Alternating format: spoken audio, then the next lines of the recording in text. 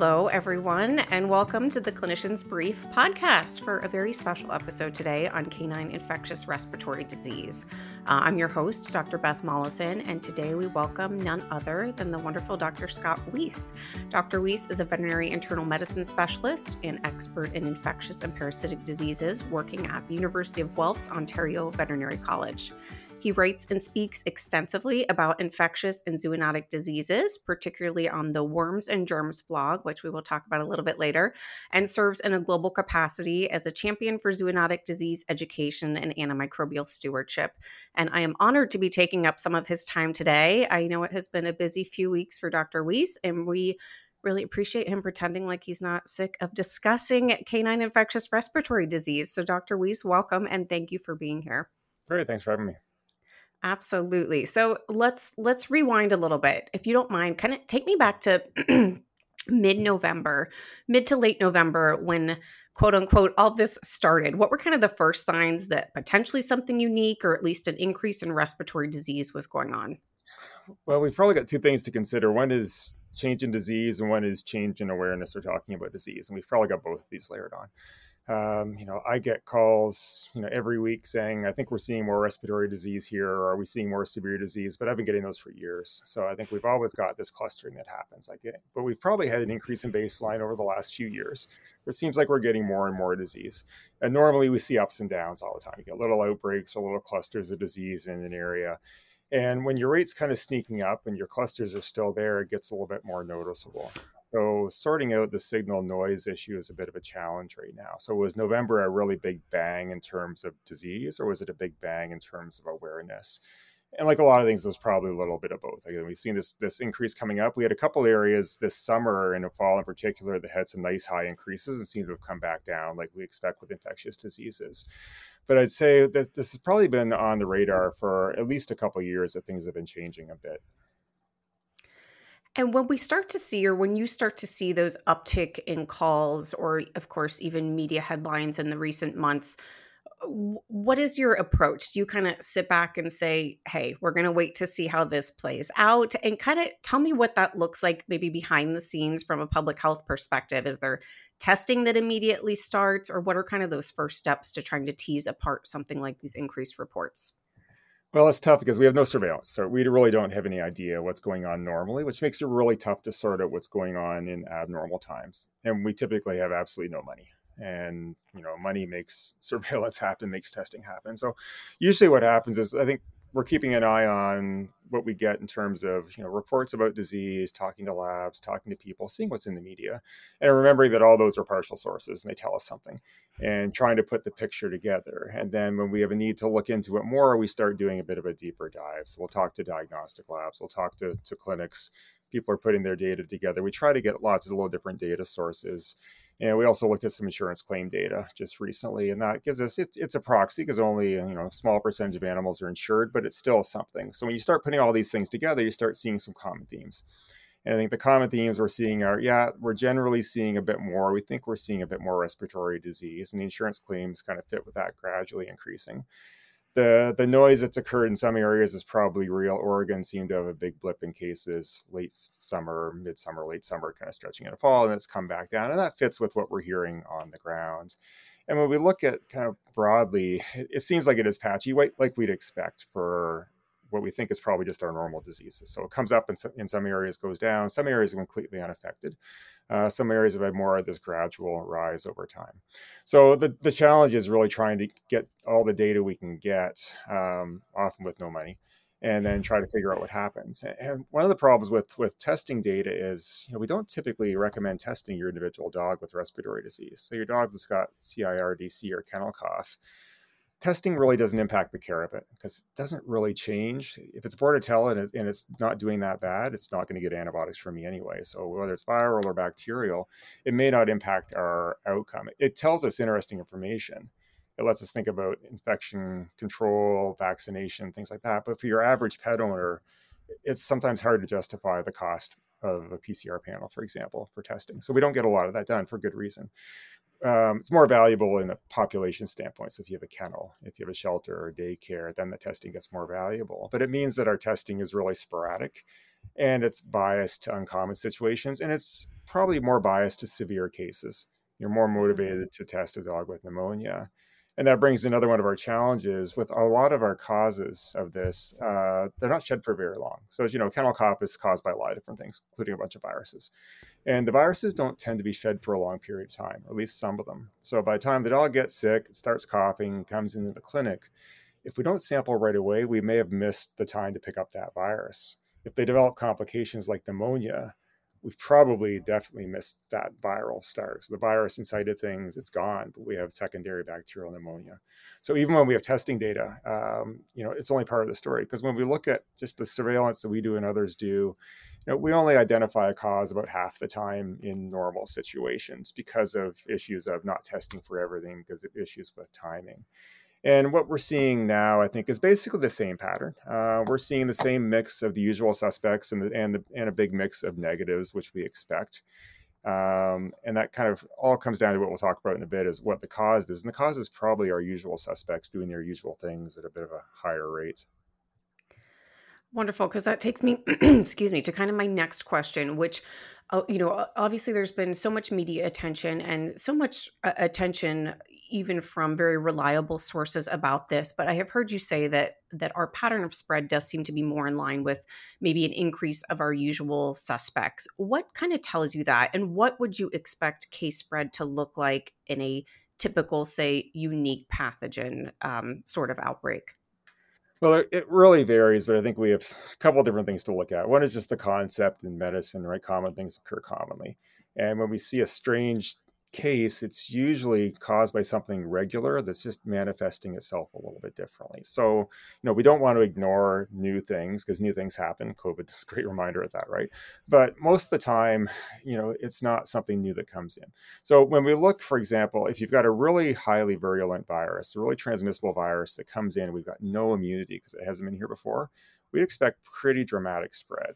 So if you think back to 2015, when canine influenza showed up in the US, it was obvious when it hit an area, a lot of dogs got sick. And it's not a situation where you'd have a group of dogs at a daycare or a kennel or a park, and 4 or 5 would get sick. They'd all get sick, and they'd all get sick really quickly, or at least almost all of them. And we're not really seeing that here, I don't think. At least that's not our typical thing. We're seeing that, you got clusters, you got the odd sick dog. We're not seeing it whip through a population where you get massive rates and then things come back down. And if we look at the insurance claim data, yeah, things were up in some areas, but they're up, 20 to 75%. That's not a massive increase. It's important, it's notable, but it's not like new virus immune population, naive population increase. So, we could have some of this not very transmissible, so you can see this low level. But if we got something that's really new and it's really sweeping North America, I'd expect to see a lot more dramatic disease, a lot bigger morbidity, bigger attack rates.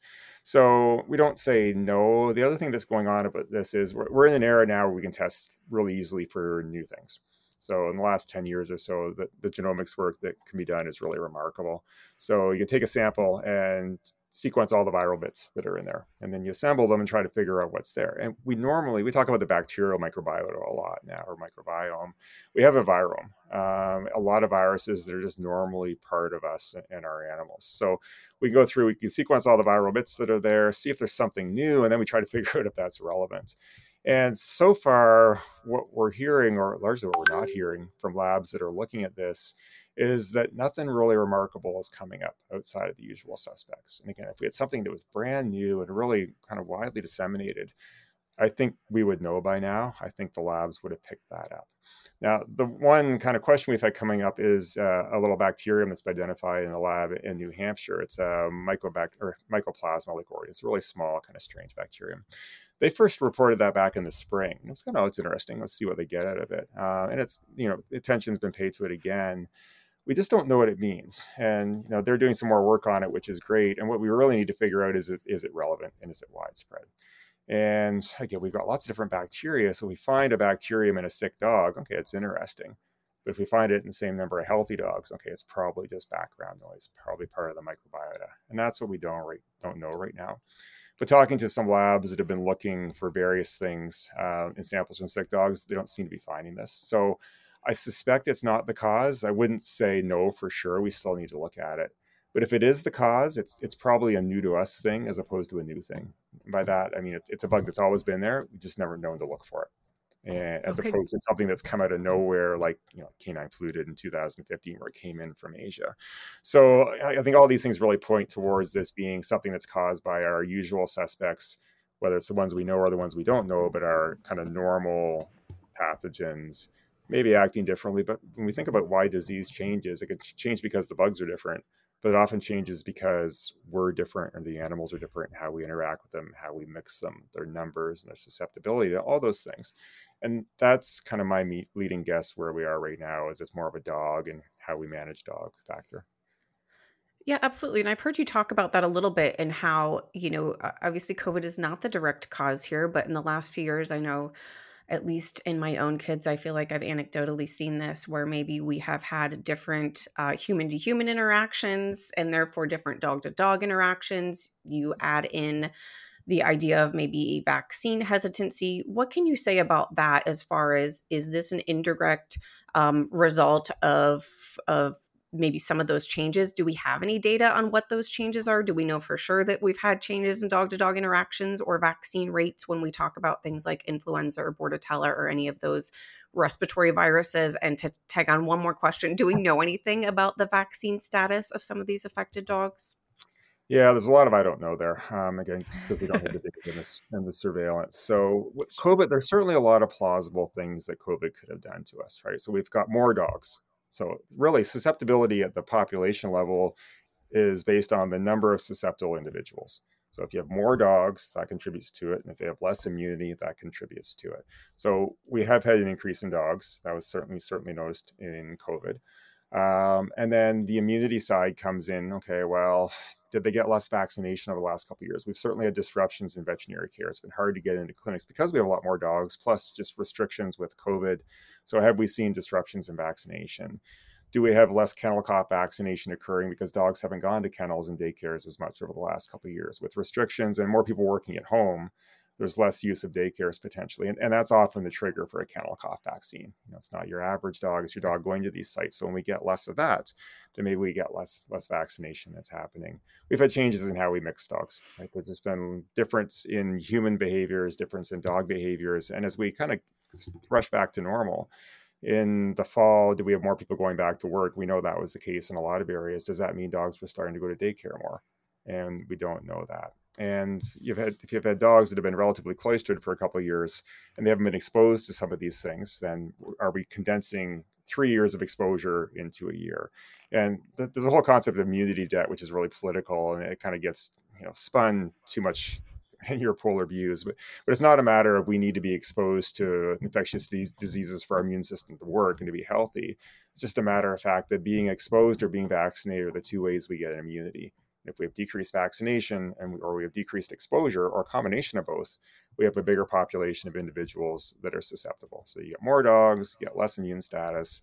And we also have to think about individual dog components too. French Bulldog is now the most common dog breed in the US. And brachycephalic breeds, again, we don't have a lot of data on this, but they're more likely to get severely ill when they've got a respiratory infection. So old dogs, really young dogs, dogs with existing heart, lung disease, immunocompromised, and brachycephalics, they're more likely to get severe disease because they just can't handle any respiratory infection as well as another dog. So that's just maybe one more factor that's been layered on there. So we have a lot of plausible things. And it's like a lot of things, when you look at what causes an outbreak, it's not one thing. It's multiple things that had to happen layered on each other to hit critical mass or to help things sneak out. And that's probably the situation here. We've probably got a lot of things that are driving this, not one that was the critical one, but each one just had this incremental gain in terms of risk, and it's led to what we have now.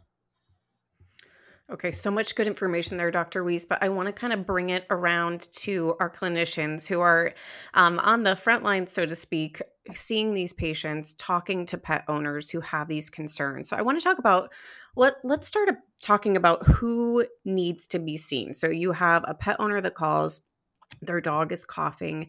Maybe it's even a pet owner that wouldn't have called unless they had been aware of some of these headlines. What should that screening phone call look like? Do you have any advice there? Does every pet need to be seen out of an abundance of precaution? What guidance can you give to those people on the front lines answering those calls?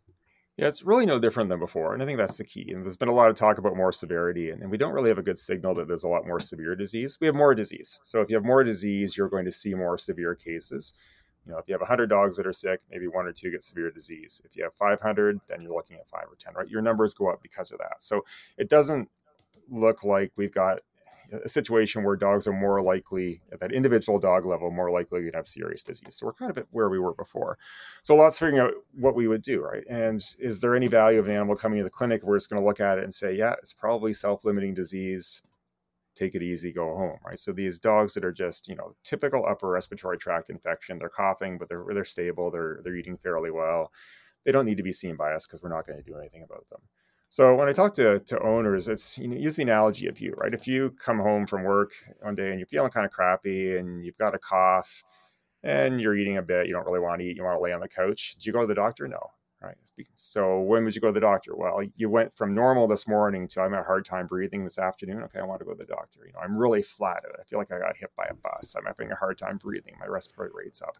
All those factors that might indicate you got pneumonia or sepsis, then absolutely want to get healthcare, whether it's a dog or a person. So I think with triaging these, how's the dog doing? Running around, bright alert, coughing. Okay, well, you're better off staying at home. It's less stress on the dog. We're not going to do anything in the clinic, and I don't want you in the clinic as an infectious case unless I'm going to do something. How's the dog? Well, it's bright alert, ate breakfast this morning. Now it's just laying there. It's breathing a little bit hard, and it's got this kind of yellowish stuff coming out of its nose. Okay, I want to see that dog because it's got more severe disease. It's got rapid progression. So severity of disease and progression, pace of progression are two things we need to pay attention to. If in doubt, we look at them. It's easier to triage them. And, if we're worried, depending how your clinic setup is, how busy you are, we can even parking lot triage these. You get to look at them. You don't have to bring them in the hospital if you don't have a good isolation or a good way to bring them in the back. Get a look at them. The respiratory rate's okay.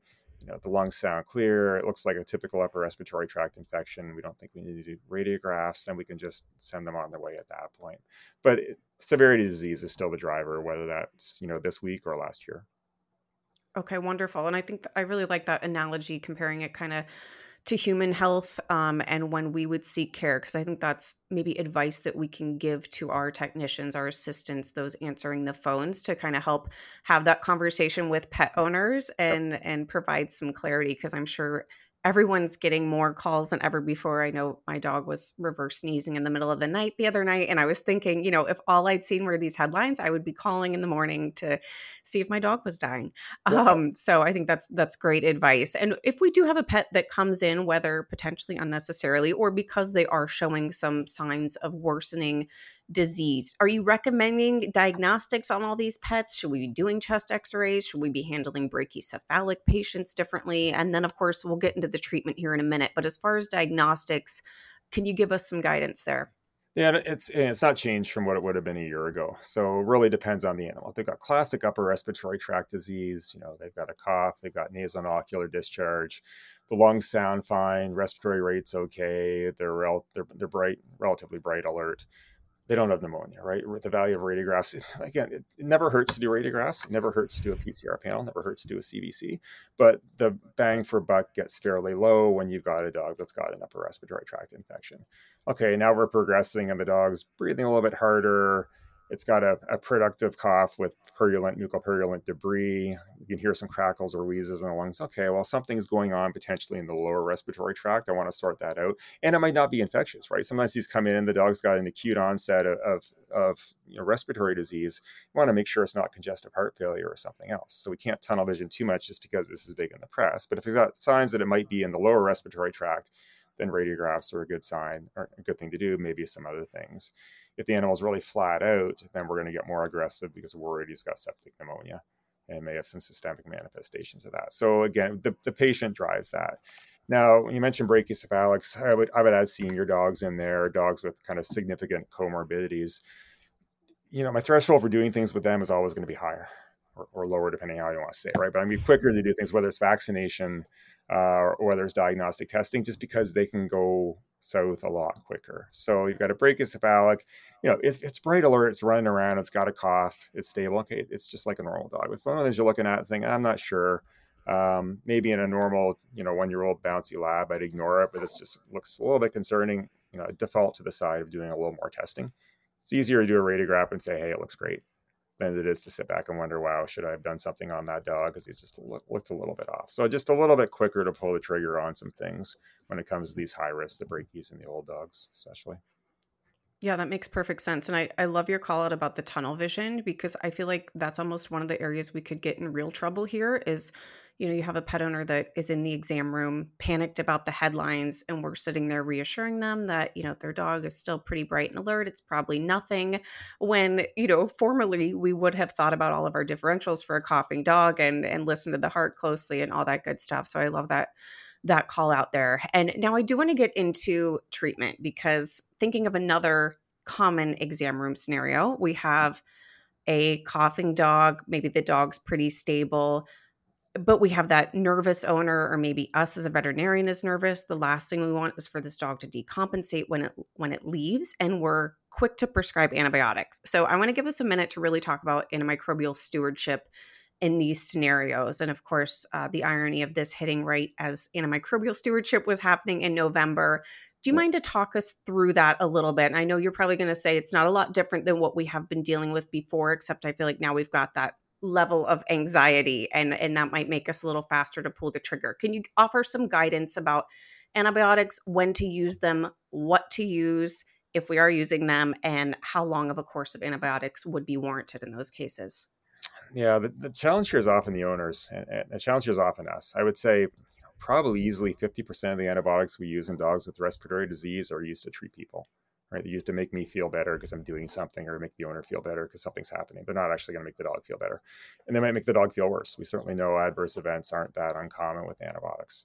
So it's a matter of thinking about the disease process. Do they have something that's classical upper respiratory tract infection? They don't need antibiotics. Okay, so your cough, serous nasal discharge, ocular discharge, that's viral. Or if it's bacterial, it's going to be self-limiting. Antibiotics, the harm is going to outweigh the benefit.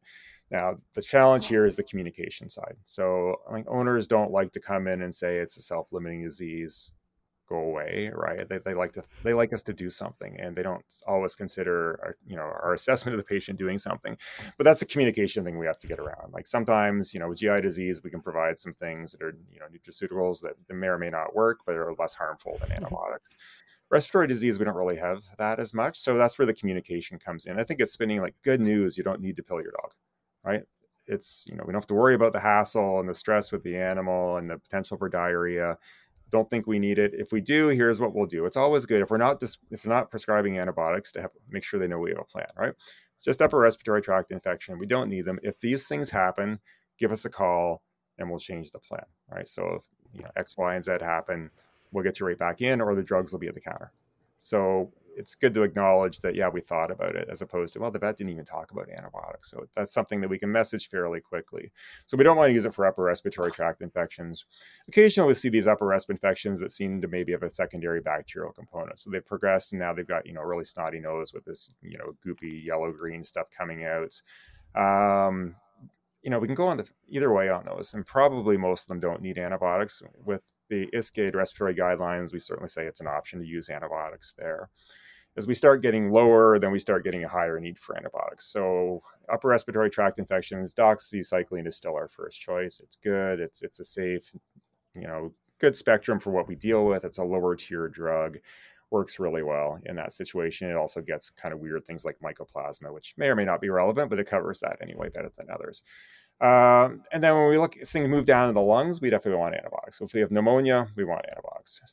Typically, we're still going to go to doxy as a first-line treatment. It's a good drug for lungs. It penetrates really well, gets into lung tissue and lung fluid a lot better than something like amoxicillin or clavamox, which doesn't penetrate very well. It's got a good spectrum. And that's something I'm going to use for your typical pneumonia. So you're not flat out dying on oxygen pneumonia. So one of the things I think about when I'm deciding how broad spectrum to go with an antibiotic is, what's the likely outcome of this patient if I guess wrong? So the dog comes in, it's got some crackles and wheezes, and it's got a productive cough. It's fairly stable. Doxy is a good choice. It's probably going to work.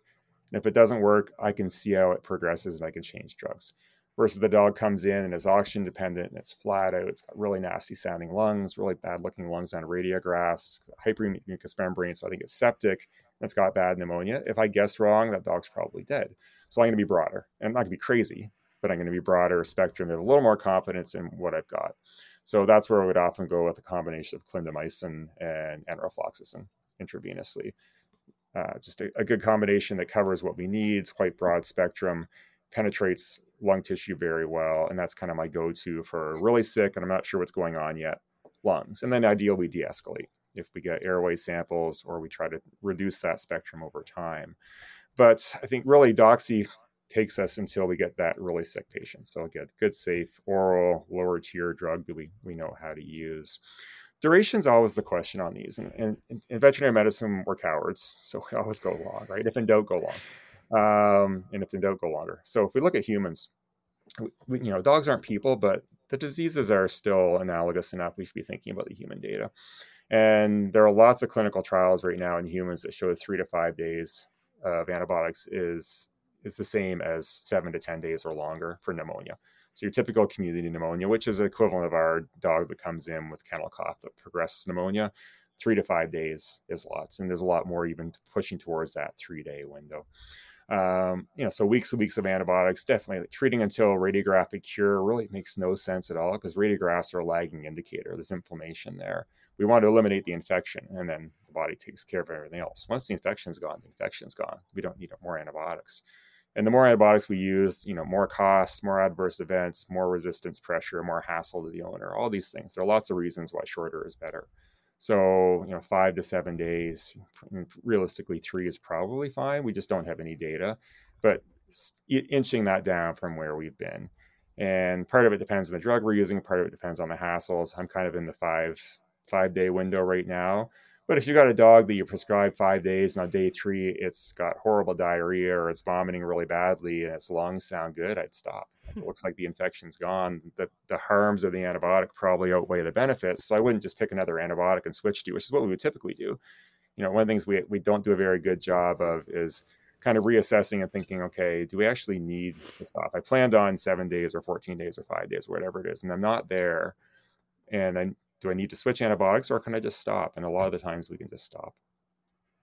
So much good guidance there, Dr. Weese. And we will link in our show notes to the Worms and Germs blog, but your November 21st post actually outlines all that guidance that you just gave. So I would refer people there. And I know as I was reading that blog post and I read the 5-day duration, I was honestly very surprised. And I like to think of myself as a good antimicrobial steward, but it made me realize that maybe I have more to learn than I thought, which brings up the First Line app. Do you mind to introduce our audience to that and what that is while we're on the topic of antibiotics and how that can be helpful for veterinarians? Yeah, so it's a prescribing app. And one of the challenges we have in veterinary medicine is a lack of guidelines. And the last 5 or 10 years, we've started to see more ISCAID, the International Society for Companion Animal Infectious Diseases, has been one of the leaders in that. And we've put together some clinical guidelines. And guidelines are good because we don't have a lot of data. We have very few really good trials. So we have to put together information from different sources and people and in vitro data and come up with reasonable expectations or reasonable guidance. And your average DVM is not going to do that. We don't have the time to do it, the expertise. The way we get guidelines is we bring in a lot of experts from a lot of different areas, and pharmacologists and microbiologists, infectious disease specialists. And you need to do something like that to come up with good guidance. So we're getting more guidance on how to treat, and that's how we're getting more guidance. Usually that shortens durations and narrows the spectrum of the drugs that we're using. And then the big challenge beyond that is getting it out there. Textbooks get old very quickly. And you need, in clinics these days, we want a quick, active, easy to find resource. And there are some really good drug resources out there, but not as many targeting really kind of quick and dirty antibiotics. So First Line it's a human platform that's designed for human healthcare where they put in treatment guidelines, antibiotic susceptibility information, thing like that. So we've spun that off into a version that has guidance for dogs and cats and some various other things. So you can click on dog and then respiratory and then pneumonia, and you'll get basically what we've talked about here, get kind of the drug recommendations, the duration recommendations, plus more information on the drugs, the doses we recommend, and the bugs. So what will usually work or what won't usually work. So it's meant to be a quick and easy reference. It's meant to help give some confidence in doing some things. That's one of our biggest battles is, we may see the data and see the recommendations, but it's sometimes hard to make that leap. And I was like that too. When I started going with shorter durations or started doing things where I'd say, I can ignore that bacterium. Like, I don't think it's relevant. It's a bit scary at the start. Then you get a comfort level. And I think having resources like this makes it easier because you can say, okay, well, here's what's recommended. It's not me just making this up, right? I'm not saying 5 days because I think, hey, we should go shorter and that's doing people. It's true, but someone else is also saying this, so we can refer to it.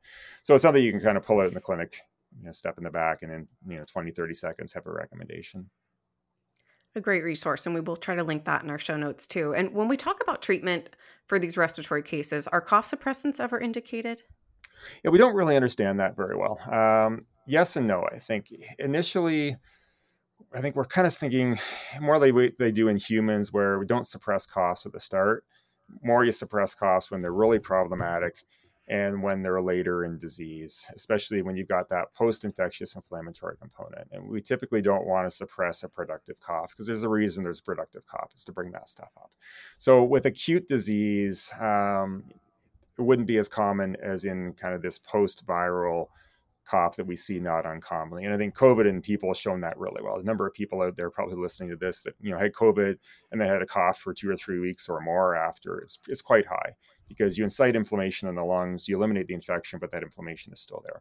And that's where you start thinking about steroids or cough suppressants or both. So acute disease, typically we're not going to do a lot of cough suppression. More chronic disease, if you've got a case where that cough is incredibly problematic, then you might kind of push a little bit more. But if it's early and the animal's quite sick and it's a productive cough, a little bit warier doing that. Okay, great. And I know you've given us a lot of good talking points when it comes to pet owners. Is there any further advice? I know even in like my Facebook moms group, there have been people talking about not getting their pet groomed, not bringing their pet in for routine health care. And then, of course, we talk about vaccines. Do you have any further tips there? I know pet owners, if they feel helpless, are you telling them to come in and get those respiratory vaccines? Yeah, well, a lot of it's just, first things relax, right? We've got more disease, but it's like kids. Like September, there's going to be a spike in colds in kids. We don't freak out about that. We just know when they start going to school, they're going to come home with a cold. So it's not to dismiss the situation we're in now, but just to realize we normally get ups and downs.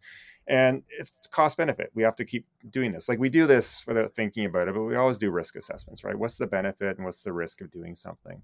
So you get asked whether a dog should go to daycare. Okay, well, what's the risk? What can we do to mitigate that risk? And what's the value of that? So if you have to work and you work 12 hours and you're by yourself, your dog's probably going to daycare, or you're finding some other route, right? There's a value there. So what do we do to reduce the risk? Well, we have a good daycare with a small population of the same dogs.